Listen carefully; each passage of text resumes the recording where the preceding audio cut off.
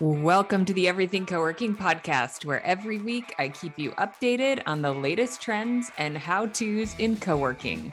I owned and operated co-working spaces for 8 years and then served as the executive director of the Global Workspace Association for 5 years. And today I work with hundreds of operators and community managers every month, allowing me to bring you thought-provoking operator case studies and inspirational interviews with industry thought leaders to help you confidently stay on top of what's important and what you can apply to your own role in the co-working industry. Welcome to the Everything Co-working podcast. This is your host, Jamie Rousseau. My guest today is Tim Hasse. I saw him at Juicy back in April. I didn't actually see him. I just saw his profile, I think, in the app or on a speaker description. I didn't actually see his panel. I can't remember why, but I was really interested in his model. I knew he was up to something a little bit different. And I think what he's up to is what we should be thinking about. I do think there will be many different segments of workspace going forward. The traditional model will probably still continue to work in many markets for many folks, but Tim really, I think, gets to the heart of the things we should be thinking about going forward, about how the consumers are changing. And Tim's been doing this for a while. He's just been kind of flying under the radar, and we give credit to Liz Elam for pulling him on stage. But so he says a few things. I was just reviewing our discussion, which was actually a good month ago. He says, we're really competing against people in their homes. If we can't bring people out of their house and into a better experience at GP, which is general provision, then people aren't going to churn. Are going to churn. I think that should be a correction there. So the important aspect here is we're competing against people in their homes. There are people who need office space, and so they will probably always be clients of traditional shared office space where you can go and rent an office. And then there are the rest of the folks who don't need office space. So what's the reason for them to leave home? And that's part of what general provision caters to. They do have office space. They're roughly 60% office space, although interestingly, he thought they were kind of not a typical mix. Certainly there are shared office spaces that are 80% office space and with a little common area and a cafe. But the 60-40 mix of private space to open space is probably a little bit more typical than Tim thinks. But he, his point is that they're really passionate about what he calls the co-working collision magic. And since day one, and he thinks, that doesn't happen when you only build offices in the space. He talks about that. So he says, we're not afraid to build in common area throughout the space. So he said, he's kind of avoided being part of the industry discussion for a long time. And I think he's being somewhat careful about what he's listening to in terms of the right way to do it. He talks about how I talk a lot about the numbers and the business model, which I am really passionate about because I want people to be profitable. But I love sort of the healthy questioning of what works and some ability to experiment. So Tim has another company as a software company, and so this business is not going to make or break his ability to take care of his family, so he can experiment a little bit. And he talks about some of the lessons he's learned in the model over time. But he's very careful. So at first I referred to general provision as a social club, and he interrupted me. He's like, no, I want to be really clear. We're not a social club. We're a work club. But he doesn't necessarily identify as a co-working space because they offer co-working, but it is also about more than just co-working. It's about the community. They have a very heavy event schedule. They make a good portion of revenue from events. And he says the mantra very early was that anybody could come in and outbuild us, but they'll never be able to out-service us. And that's the culture that still lives on 9 years later.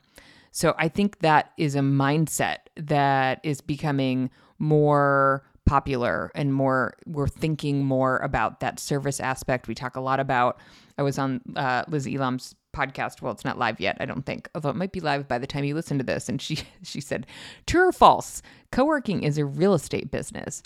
And, the popular answer to that is no, it's a hospitality business. And yet not everybody knows how to deliver on the hospitality side of it. I mean, that's fundamentally what a community manager is for, although a community manager has so many roles that are not necessarily hospitality related, but, operations related and marketing related and all of that. But Tim's team, and he talks about the evolution of his staffing and how that's changed over time. Anyway, I'm not gonna summarize the entire interview for you, but keep listening because I think it's a really important conversation. And I love, Tim's thinking, and I love that he's sort of resisting, sort of jumping into sort of the mainstream way folks are thinking about the model. And I think that's really healthy. So I would love to hear, if you have a model that's a little bit, it's not that it's exactly non-traditional, it has a focus in a different area, maybe. If you have one of those models, I would love to chat. So send me a note. You're definitely going to enjoy this conversation with Tim. So without further ado, here we are. Okay, I am here with Tim Hasse. I would have said Haas, Tim. What is the origin of your last name?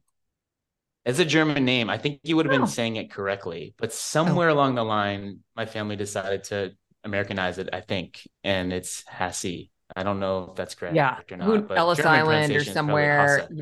Yeah. My maiden name is actually horrible. My maiden name is terrible. So my family says it this like really awful way. And I went to London and I was like, that's my name. And they say it the right way here. I was like, who messed it up when they came here and said, like, say it this horrible name or horrible way? Yeah. Okay. So Hasse. Okay. So are you born and raised in are you closer to Miami or Fort Lauderdale? We are in the heart of Fort Lauderdale. So I am here in downtown Fort Lauderdale, Florida. Downtown. I actually split time in Nashville, Tennessee, which is kind of part of the storyline here. Okay. We'll tell me the Tim currently story. Calling from our downtown location. Well, which part? Let's see. So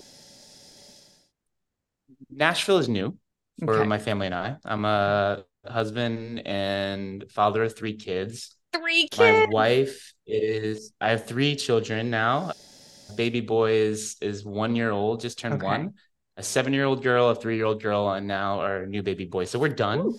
Okay, that's enough. We have a lot of children. Totally enough. But when we start saying a lot. After 2, it became a lot. How many kids do you have? A lot. Yeah.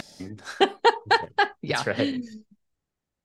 But Miami and Fort Lauderdale have been our home for a long time. My wife and I are both Floridians. We ended up in South Florida after college.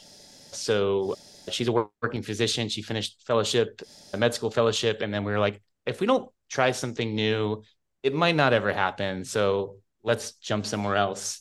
And I have another company. I'm a tech guy by trade. And that's an important part parallel to this GP storyline here. But I've been running remote teams for a long time, and we had some clients in Nashville or New York was kind of where we ended up deciding from, either Brooklyn or Nashville. And we ended up probably making the right same. I could see family focused choice. Right. But Nashville's been great, but I come back and forth. Right. So this has been a fun experiment. I happen to be down in Fort Lauderdale for the pod. We brought the whole family down for the last 3 weeks of summer. So we're wrapping up summer here in Florida. Yeah, who doesn't want to spend summer in Florida? What's the temperature out there? Apparently tourists don't, right? This is like the opposite of season. It's quiet. It's great. You must have good air conditioning because if you're watching on YouTube, you have a great background. First of all, you are probably my most equipped guest ever. You've got the slim headphones, the fancy mic, you get the GP t-shirt on. Seriously. I could see just a nice little window of the space behind you. It's really perfect. Yeah. Well, you only have one shot with Jamie Russo. Totally. Make it good. Okay. So your wife practices in Nashville. Is that right? That's correct. Yep. Okay. So I go back and forth. The family lives in Nashville. We live in Nashville, which is still weird for us to say 5 years later. Yeah. but we come back and forth. Probably not forever for us. I think we miss Florida and the ocean too much, but it's been a really awesome change of pace for us. Yeah. Okay. So yes, tell me, how did General Provision come to happen? Tell us the story. Sure.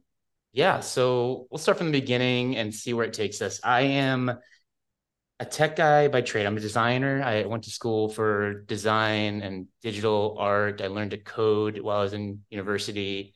I had a career in agency life. And when I decided to do my own thing, at some point we needed our own office, right? So the idea of co-working I was exposed to co-working in 2008 or nine. I walked into a space in Seattle, Washington when I was doing some business travel, and that was OG co-working, right? That was So it wasn't a co-working before WeWork. co-working. It wasn't a WeWork in '08, No, right? Yeah, no. this is very early, and this Okay. was the purity period of co-working, where it was Like a open floor IB warehouse, plan. open Yeah. floor plan, no offices, Okay. and that space still exists. I actually just looked them up because I figured I'd reference them, but they I think they've traded. I actually saw them on DenSwap at some point, and Okay. there's a new operator there, but it's a really cool space. And that was the first thing first time I was ever exposed to this. What is this? What is co-working? But for me, I was traveling from my corporate life, and every time thereafter I would go to a new city, I was looking up a co-working space because working out of the hotel versus going to one of these vibey spaces full of amazing people. This is a no-brainer. Yeah. So I fell in love with the business model, at least the experience. Maybe I had no idea what the business model was. None of them were making money, but you loved it. Yeah, that's exactly right. So I recreated that non-making money model when we needed an office, right? So my software company, we're a product studio. We build apps. That's what I know. So I left my corporate life and launched a company, and we were remote from day one. So in 2009, I built my first remote company.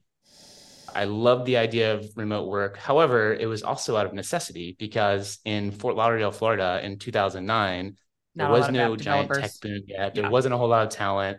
The community was nascent. And so when you're young, scrappy, and poor, you find creative ways to make things happen. So we opened up this space. We built our dream office. We picked up the hammer. No architect. It was a warehouse in the art and tech district, and we just created magic. And we had no business plan, no model. Me and a partner wanted to share an office, and we said, there's no tech community here yet, so we're going to create it, and we're going to open our doors, and we're just going to host a bunch of events. And eventually, if it offsets some rent, that would be great. So I was one of those guys, right? Agency owner who needed an office. Yeah. But it also felt like a calling. I was at some point, the product studio was doing well, and we're humming along, building apps for other people. And it sometimes felt a little bit soulless because you can't always choose your client base, right? And what sometimes you're building is. a really cool thing. Yeah. Yeah. Sometimes you're building amazing things. A lot of times you're building things that are, there's always an ethical choice. That wasn't a problem, but it just didn't feel like we were always doing something bigger than ourselves. And the co-working space, whatever that was, we didn't use the term back then, but general provision was this opportunity to do something bigger than ourselves and serve the community and do a lot of good. And so that's how it began. And it was really passion for 3 or 4 years. In the background, enter WeWork, enter co-working, enter the shift from open floor plan to this need of flexible private offices that we didn't have. But we weren't really sweating that in the beginning. Like I said, my original need was to offset some of our expense, turn our expense center into a profit center. And the problem is we just kept selling out, so people kept coming and we needed more desks and more space. So we kept taking warehouse bay after warehouse bay. We expanded four times in 4 years. Wow. And then I realized I actually have a business. I need to probably take this seriously. So you were renting? Continuing to rent currently. That's not something that was really based on strategy, but more about opportunity. So we're currently sitting on triple net leases. Up until this point, we have a lot of my professional time on this business is in deal flow, looking at properties, negotiating deals, trying to find the right partner. So we're in the middle of quite a few management opportunities, management agreements.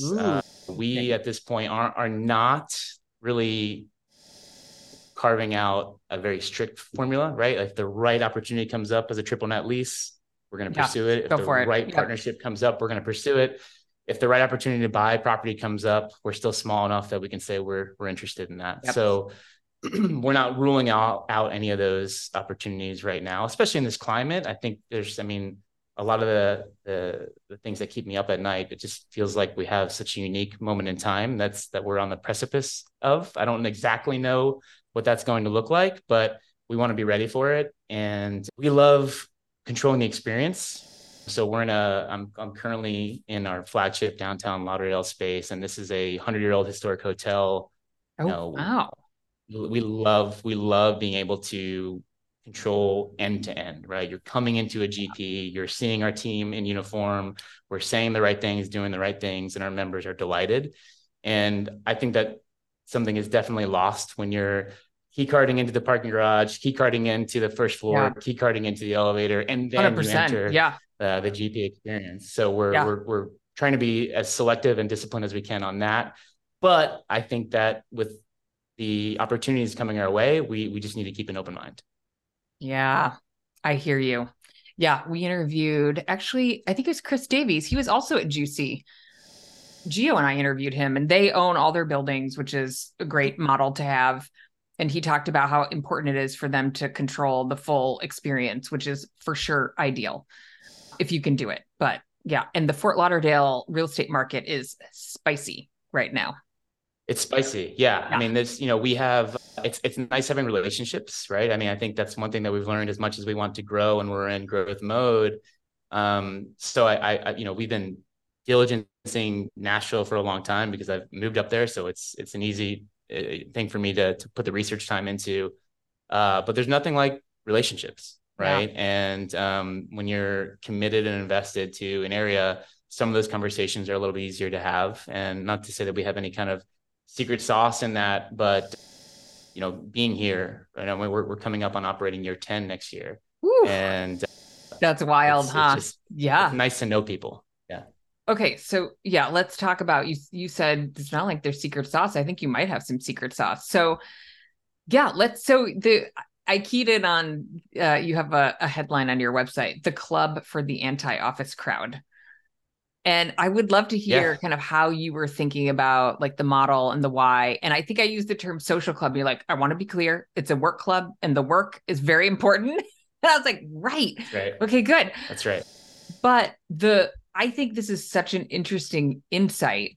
I interviewed Ben Wright, he was the founder of Upsuite. And he kind of used this, he didn't use this phrase, which was maybe written by a good copywriter, but basically saying like, okay, well, if people don't want to go to an office, then like, what is co-working? And, how do you talk about it? And so when I saw your line, I was like, so what does it mean? Tell us about the brand and the experience and who you serve and what you want to be to people. Yeah. So I think I should first say that part of needing to explain this is because I'm starting to get more involved in the industry.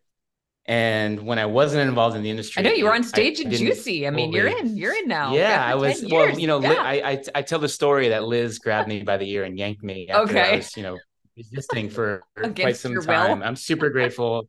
It was a bit against my will, and I'm so glad I came. And it was an awesome experience. But the closer that I get to the industry and learn from all of you, I realize how different we were from the beginning. And I mean that in the most loving way. Maybe it's good that you were kind of doing your own thing and creating your own. Well, I like to tell myself that, and I of course everyone thinks they're special, but we've just been doing a little bit of our own flavor of something for quite some time. And being able to trade notes with the industry has been super helpful, but it's also allowed me to realize that we need to keep in the groove that we have this difference. So let me explain a bit. We have been serving remote workers since day one. And the pandemic is what truly allowed us to kind of own that positioning. there's a period in between where we're like, oh, well, maybe we are becoming a co-working space, right? WeWork is booming. These other companies are booming. Maybe we are a co-working space. Throughout the years, I've had offices. I won't name names, but my other company has been a customer, right? We've needed Okay. office in many cities. Up at some point, we had 4 offices in 4 different cities around the country, and I didn't have a GP built yet. So we were going to our colleagues, right, and renting space. And so I would make my rounds as the owner of the tech company, and it was definitive that the experience that we were creating was very different than what I saw in the industry. And so the pandemic allowed us to really take ownership of that and really embrace what we had already kind of silently knew, which is that, we're trying to create an experience. And co-working is a service of building the ideal remote work solution, right? It's not the only thing that we sell. It's a part of the value of membership. So when you're joining general provision, you're joining a private club. This is a club, and we provide co-working, we provide space, but that's just one piece of it. There's this experiential layer. There's this highly valuable network of members that really work well together. There is a service level that is clear. Like I said, when you walk in the door, you're going to see our hosts that are in uniform, name badged. You're going to sit down at your desk. When you order from our app, we bring your food and drink to you. You're not going to press go on a Keurig cup. This is a very, very experiential opportunity. And for us, since day one, we realized that even though we have competitors in the sense of office space, we're really competing against people in their homes. If we can't bring people out of their house and into a better experience at GP, then people aren't going to churn, right? So our members need to have something to look forward to. So we're trying to build the ideal day of work. And that means that to us, that means we need to take care of mind, body, and soul. We have a full wellness platform. We offer yoga, meditation, massage. We offer tons of meaningful programming. We bring in Amazon leading authors and speakers, and the entrepreneurship community is really a big part of who we cater to. And they're small businesses, right? So we're a club for remote work. We really focus on founders and creatives. We provide the tools to our members that really allow them to grow and thrive. And we're not afraid of the word remote work. That's something that I also learned in the industry. Is a little bit of discomfort with remote work. And 100%. I know it's so interesting. It's a weird discomfort. It's almost like they're a different class of people. I don't get it fully. Yeah. Obviously, this is what we've committed to, right? So, but you were that guy, right? You were that guy, and it's like I'm still that guy, right? I still have team members all over the world, and what I've concluded post-pandemic is that there was a cohort of people that did this before the pandemic. There is a huge boom of it during the pandemic, and there is a continued growth of this after. Yeah. We're not going anywhere. Remote work is here to stay. And I have to be opinionated to some degree because I'm making this a part of my life. But I'm also employing 30 people around the world that agree, right? And I'm just one teeny tiny company that has embraced this. And, the industry that I come from in tech, there's definitely some grumblings and the whole debate about how much should people come back, what is hybrid, all these conversations are fascinating, but I'm here to tell you that remote work is here to stay. Yeah. I do wonder the class thing, remote work, people thinking about like enterprise, big companies, like the person who came out of there. Exactly right. That's I think that's the more uncomfortable conversation to navigate. And there's a decision maker there that has to wrestle with that. And that's all valid. We serve small businesses, right? A big team for us is a team of 10. Yeah. We have a healthy event business too, which is important. And I think all the things I'm learning from the industry, we've decided to make things more operationally intensive. We have a full cafe program. We have a very, very important and meaningful event business. And then we put a lot of people on the ground. We staff our spaces. So they're highly serviced, and that's run an intimidating model for a lot of folks. And we couldn't start this way, right? I think the reality is, we're 10 years into it, and we have the maturity as a company, the growth as a company that we can pull it off. So I totally understand the fear of doing this on day one. In fact, we couldn't do it on day one. I had a part-time volunteer intern, right? So it's not the same. But now that we're pushing the membership count that we have, it's a very different business model. And now that we know and have confidence of how we're positioned, we know we can replicate it. Yeah. Okay. I have a bunch of questions. So I am a little. Sure. You run two companies, so you've some divided attention. But you mentioned, okay, well, we started with this kind of, pure co-working model, but people kept showing up and we had to get more space and people kept showing up. So you didn't have everything you have today. Why were people showing up? What was it that you were doing? What was the experience or the culture that made people keep showing up? The mantra very early was that anybody could come in and outbuild us, but they'll never be able to outservice us. And that's the culture that still lives on, 9 years later. And even though we won awards for our scrappy space and we're coolest office. I brought a. You have a prop because we just got named best of Fort Lauderdale, best workspace again for third year in a row. All I'd say, there are larger scale, bigger buildings, nicer furniture, right? I mean, but the way that you make your customers feel and your members feel is what matters. And that's how we've won. I mean, it's been very simple. And in fairness, so as much as I'm mouthing off, it is still uncomfortable for me to brag, but it's been very intentional. Like, there is a very, very tight feedback loop that we create internally to challenge the experience, right? Like, if this doesn't feel like it's working anymore, then we need to change it. And we're very intentional about ripping up that experience and starting afresh. But it's just a hyper-focused approach towards the member experience, doing right by them all the time. You asked about the beginning days. I think that there was a lot of open the door and don't worry about the money and the rest will work. I mean, we've matured into the point where, you can still you can still have that experience and that culture, but you got to charge a fair price for what you're providing, because now we're a legitimate business. But in fairness, there's early days where a lot of come in the door, just get in here and by any means necessary. We're hosting great events. We're galvanizing the tech community. We had our first win by way of landing a deal with a coding academy. So that kind of solidified us. I saw some of your partnership list. I was like, oh yeah, that makes a lot of sense. Yeah. Helps out a lot. Those are early wins and replicable. As we go to new markets, it's kind of the same formula. Well, there's nothing worse than an empty space, right? Like, that's right. So there is a balance. You have to charge for the value, but also, there's something there to let's get some people in the space and then we'll take their money and figuring that out. So, okay. At what point did you say okay, there's something here? Yeah. What was that decision process? We're going to get a little more intentional, operational. When did you add food and beverage? I love food and beverage. It's what was the trigger for that? Well, we just knew we needed to capture more top line somehow, right? And the food and beverage really isn't the saving grace of our business by any means. It's 10%. It's more experiential. Yep. But I think coming from software, everything else seemed easy, and it's a young naivete that I had, right? Oh well, we can. My other life was, we're speaking in multiple coding languages and we're building bits and they create magic on a screen. That seems a lot easier than pouring coffee.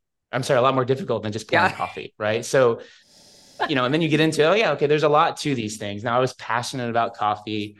We built a great coffee bar on day one in the original space. Okay. But we didn't staff it because we couldn't afford to. So it's kind of like, we're going to bring the best coffee. Intern. We're going to have the best equipment, but we're going to teach this volunteer intern how to serve some coffee. And that evolved over time. At some point, we committed to hiring a barista, and that barista was our community manager. So the staffing model has evolved since then. But once we committed to this as a business and not a passion, so I was probably 5 years into it, 4 years into it, and we said, we're going to outgrow this. There's a couple things at play. One, we're outgrowing the space again. I'm on the fourth lease negotiation to expand and find more space.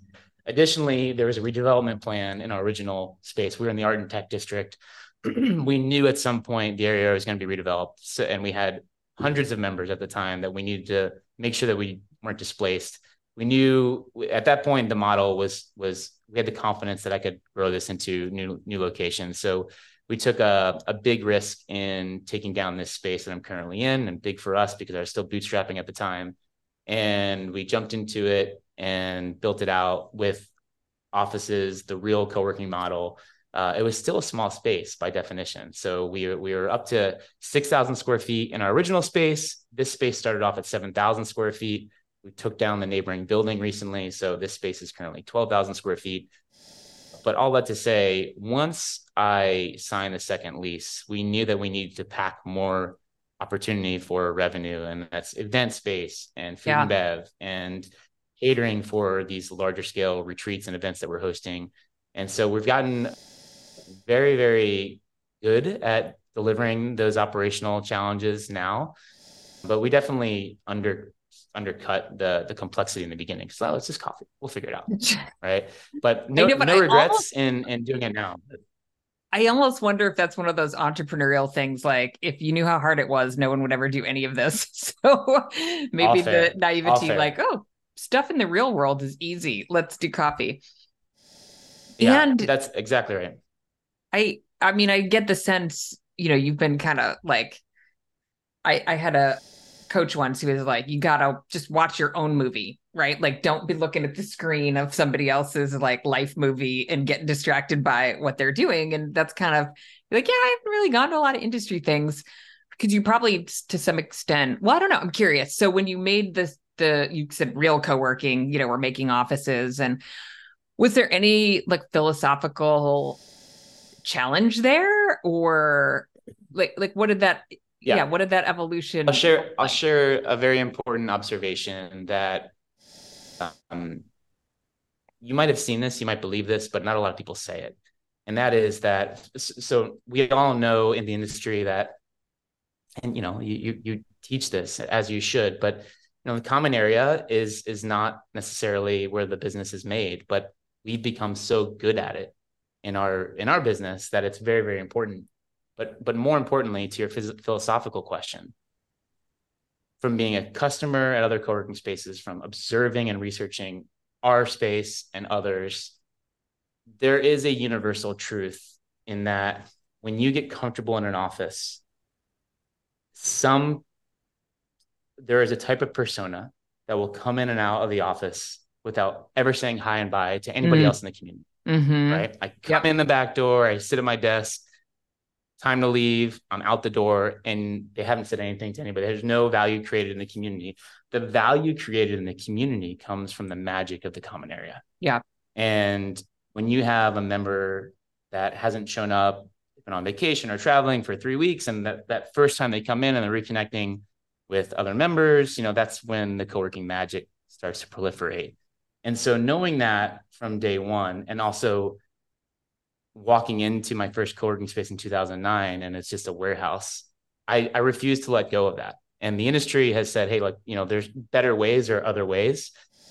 But the co-working collision magic that we've always talked about since day one, it doesn't happen when you just build offices in the space. Yeah. And so we're not afraid to build in common area throughout the space. We're lopsided by the co-working definition. What's your percentage of offices to open space? Yeah, so there's 40 units in this, 40 offices, private offices in this space. And I think that it's probably, I should know this quickly, but I think it's probably 60-40 here. Yeah. 60% is meeting rooms and office, and 40% is common area. Yeah, you're good. I like that model. I mean, you're good from my perspective.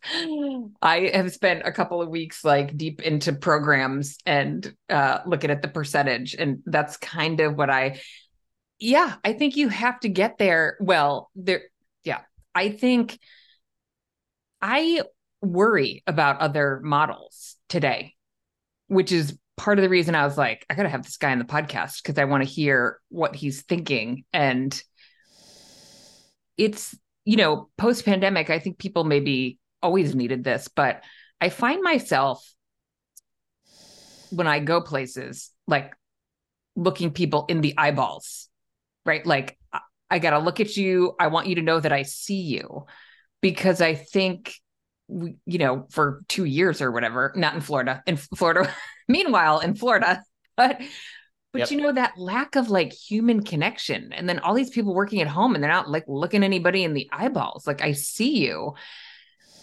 And if you don't get that in a workspace, yeah, there's a certain segment, a certain profile who's just going to roll into their office and roll back out. And they just need the productivity, and they just need, so that's one model.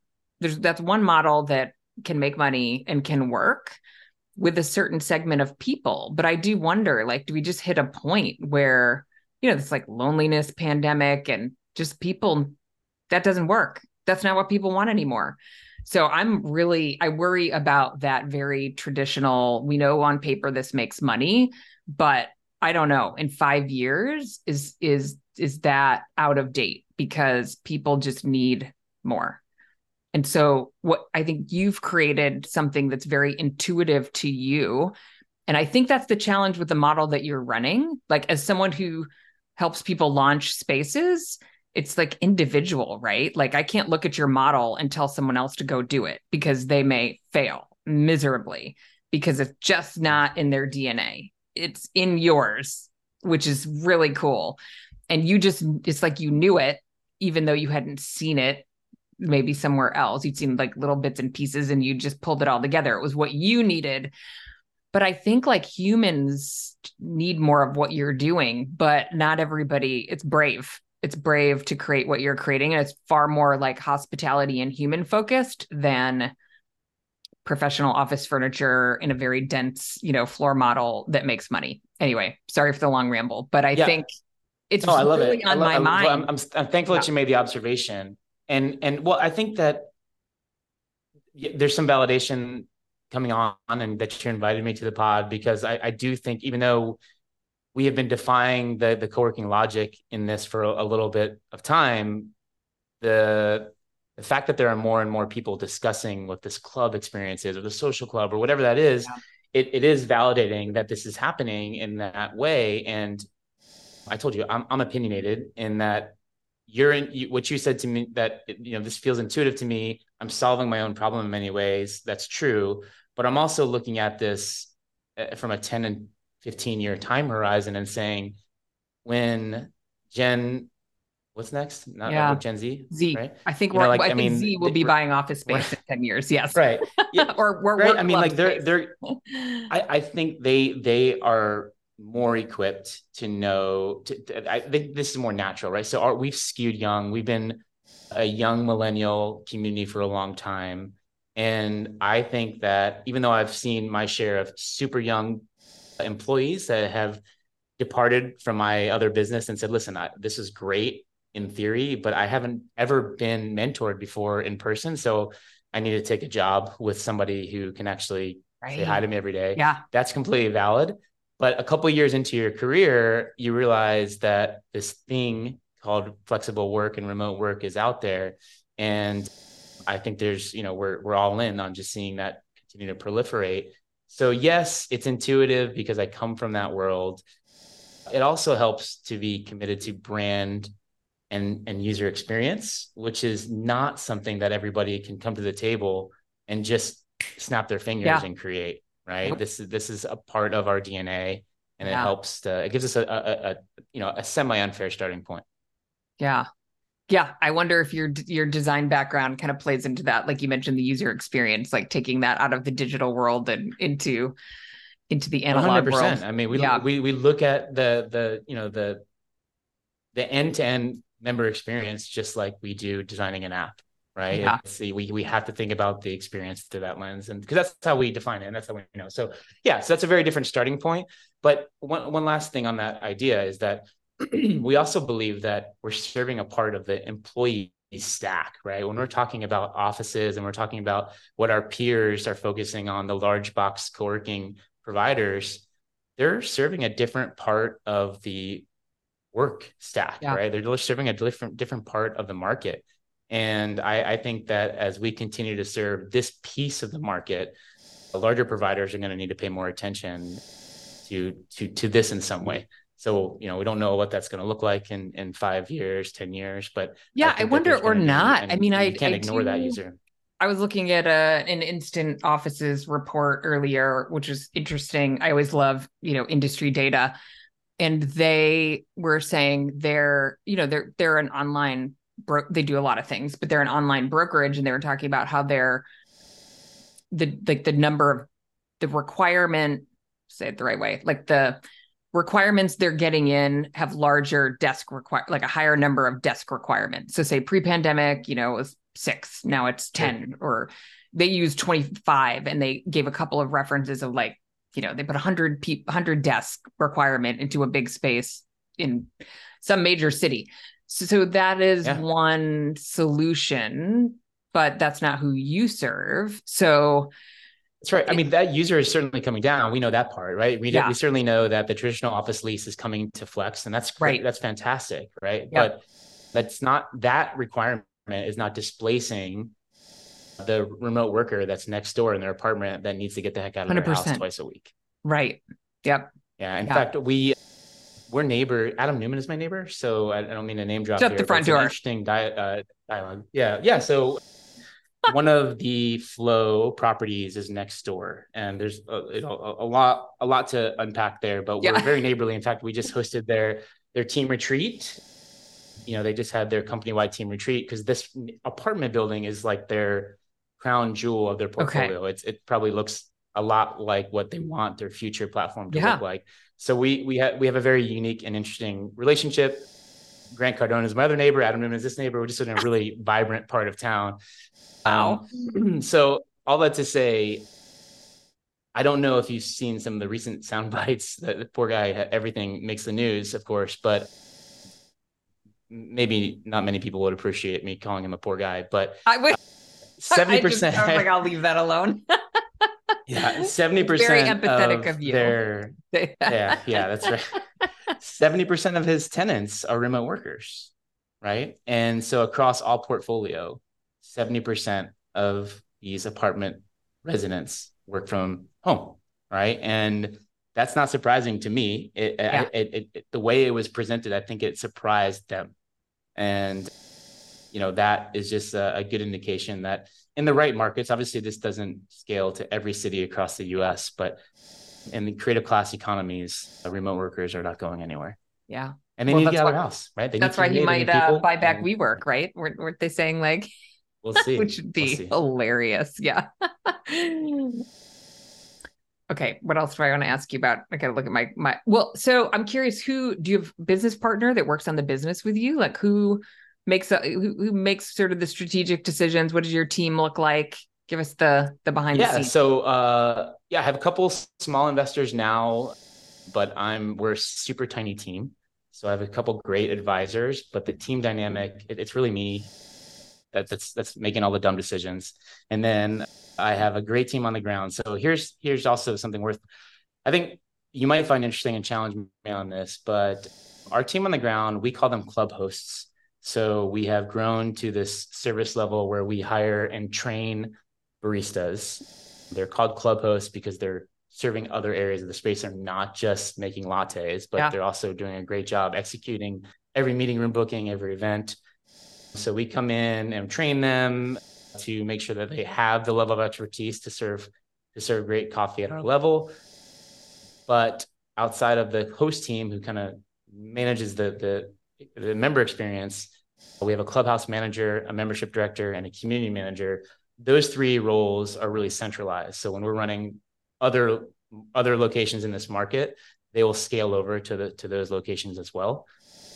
We're going to be leased up at some point soon, and my salesperson needs something to sell, right? You got to get her a new location. Have the inventory for them. Yeah, that's right. And we really have a bit of a rub with the term community manager in our industry. Because, okay, tell me. Challenge away. I've learned that they're overworked in most other spaces, right? They're doing too many things, right? And coming from tech, the community manager role has a bit of a different definition, actually a very different definition. When you're working with with customers and on the marketing side, and you're building a community around a product.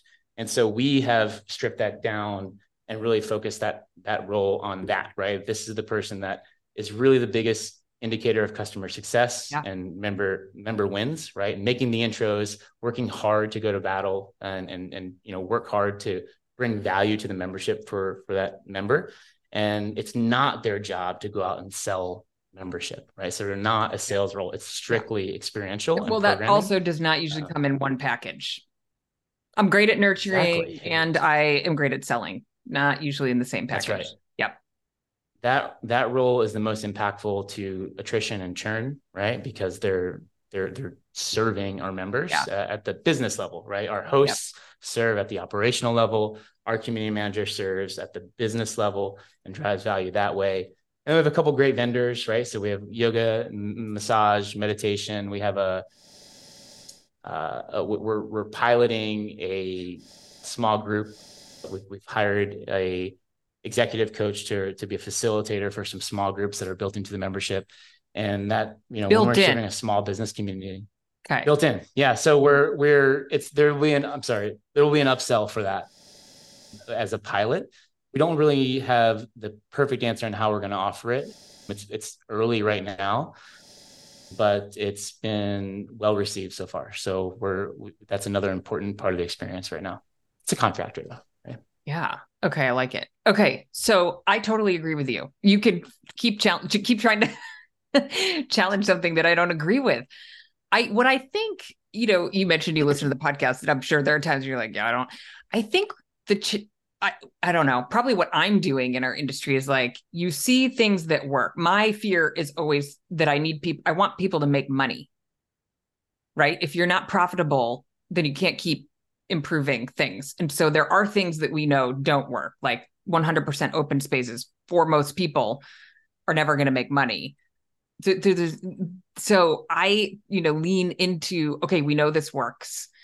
But I'm always like churning on things like what's not working. And like super standard model where people are not looking you in the eyeballs, and the overworked community manager who's in charge of, and I do this in my program, right? Yes. In my program, we teach marketing and sales, we teach operations, we teach leadership, we teach all of the hats because a lot of them wear all the hats. And that's one of the things I keep thinking about a lot is, does that role need to change? It's like you're doing too much, and how do you make the model work for us, right? Yeah. I think for when you're starting out and first of all, I was this role as an early founder too, right? I did it all, right? I'm picking up the mop. I have to be the sale. I have to give the tours. I have to close the deal. Put new members into the event, system. Right? Yeah. That's right. But at some point, if you want to grow and you want to scale the business, we need experts, right? We need specialists. And the generalist hat has to fall off at a certain size. And it's really hard one thing that I think is also observable that we've invested a lot in is the sales and marketing. And sales and marketing through the lens of being a really highly proficient sales and marketing team, right? You must be. I was on your website and I was like, what is happening? You've got the little proof thing, and it's like, and Joe joined 2 hours ago, and Luke joined 6 hours ago. And I was like, thank you for noticing. I was like, who are these people and what is their sales funnel and what is happening here? Well, you can't go deep with that process if that person that runs that process is also the community manager. Clean up. Totally. Clean up the conference room when there's and then spill. make the coffee and then talk to members for 20 minutes. And right. That's right. But there is a business model challenge, which is that you figured out a way, but at 7,000 feet, it's hard to have specialists. It's hard. 100%. Yeah. Until we hit a certain member count, right? So, I mean, we have, I'm learning that we have an absurd amount of members compared to people our size. And absurd is the best word to use. I looked at your website and I was like, I'm sorry, what? How is this happening? Yeah.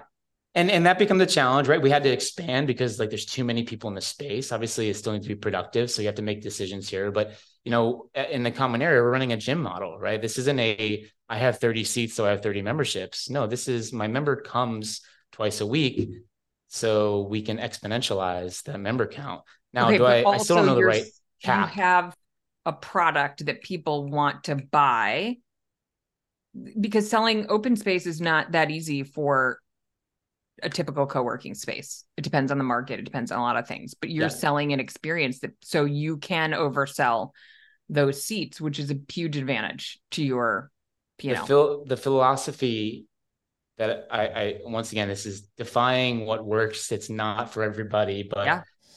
I come from SaaS. I come from a tech background. And as much as I love building these spaces and this experience, at 7,000 square feet, it's not a good business model, right? So we had to really flip this thing on its head and figure out how to turn this into a good business model. And so we're at the positioning now where we're fully embracing that space is the ancillary part of the value of the membership. Joining the platform, having connectivity, excuse me, coming to our events. That's the value of the membership. Oh, and by the way, you have a place to go to work a couple days out of the week. And so now we have a limitless membership base, right? The product is not defined by just real estate arbitrage. It's defined by members on a SaaS platform, an app that we built. And that's weird. It's unique for us. It's not going to work for everybody. It's not. I love it. So you did build the app. Did build the app. I mean, I'm a software guy, right? Yes. So my team built the app. We were very, and we did this over time. We were picking away at it over the years until we committed to a mobile experience. Our first app was a Slack app, but just to kind of give an indication of how much we valued the community, we resisted building a mobile app because everybody was on Slack and all of our operations, like we invested a lot into really making a lot of value in the Slack community. And then we built a Slack app so you can order coffee, book a room, do all your membership stuff directly on top of Slack. Wow. Directly on Slack. And we ran that for 4 years. And then we had enough members that were like, okay, the mobile experience that now getting back to like just controlling the end-to-end experience. We run Keezy at our doors and we love the access control, but I chose it because they have an API that I can build off of. So now we've removed Keezy from the workflow and you're opening doors and booking rooms with the GP app that we built in-house. It is on top of Nexodus. So like there's an IP layer that's custom and unique to us, but we didn't want to rebuild the what's whole already been built 1,000 times over. That's right. So the backend is for us is Nexodus. And, I have tons of opinions on the software ecosystem in our industry. And the decision to make our own app is to just build a lot more of a remote control, make this easier. Yeah. Even sometimes going to book a room, I think on the native platforms that are offered in the industry are still a little bit too cumbersome. So we're fixing that with our mobile app. There's also unique IP on top of it. There's AI involved. We have a loyalty program. So every time you walk in the door, you order coffee, you book a room, you're getting points, and you can use those points to do other things, which is unique to us. And then we're also now offering that as a build out for other co-working spaces. So my other company, my product studio is now selling that. So if anyone's interested, reach out to me, but we're going to reserve some of our own IP, but we think this is a much better mobile experience for co-working operators and their members. Yeah. Okay. Well, we might have to do a separate interview on that. I love that you resisted. I mean, there was an era where some of the, multi-site operators wanted to build all their own tech, and some did and spent a lot of money, not just mobile, the whole thing. Like, I'm going to build the whole thing. And I just like, oh God. And they are not come from a tech background. So yeah, I wondered if you were tempted to do that. How do you? Not at all. I mean, starting from the ground up was not an option. Just making what's unique was important. And that's the strategy that we've employed. Yeah.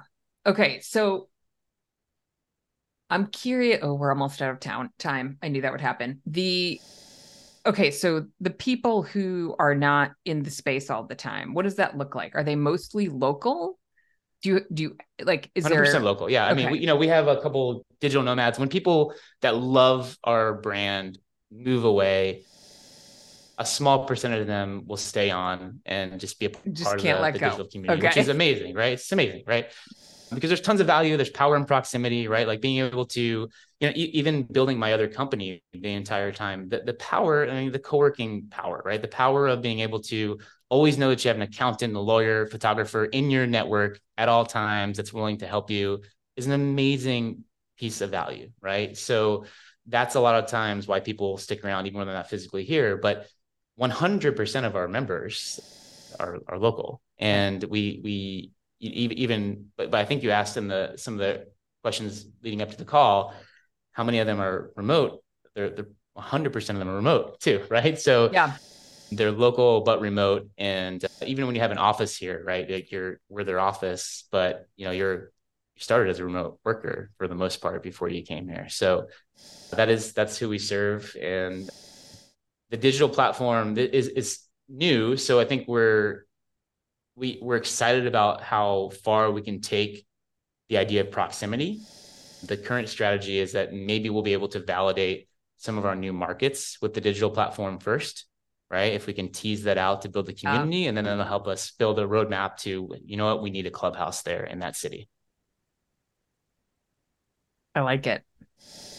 Are you going to give us the dish on what markets you're looking at? Are you thinking, is Nashville a natural? Nashville is definitely a natural. We've already done the time. The diligence is there. We've had a couple of deals fall through. So we definitely love to be in Nashville, but we think that we can be, well, that's an easy decision because of my time spent there. But we're still, the path of least resistance is to have some overlapping brand impact here in South Florida. Yeah. And we're really neighborhood centric. So I think that even this market alone, we're looking to add two to three more locations. We still have some work to do in South Florida, but Tampa, Orlando, Jacksonville all make a lot of sense for us. Atlanta is the Southeast we have a lot of time spent in the Southeast, but right now it's organic growth for the time being. So, like the biggest thing that, I woke up one day and I was 40 years old recently, and I was like, this building spaces thing takes a long time. So we need to figure out how to change the model around so we can move quicker. And that's why this digital experience and the membership idea is really important. Because I think that as much as we love building something tangible and the member experience of our clubhouses, construction takes a long time. Yeah. And the deals, I mean, you mentioned you spent a lot of time working on deals, take forever. Yeah. That's right. I'm not getting any younger, so we need to be more creative. That's the conclusion we made. I love it. Okay, Tim, I could talk to you for hours. So we might have to do this again. You've been super thought-provoking. I'm so glad you took the time to do this. I really appreciate it. And hopefully we'll show up to some industry things so we can stay caught up with what you're up to. That sounds great. Thank you so much for the invite. And I really enjoyed this. Yeah, likewise.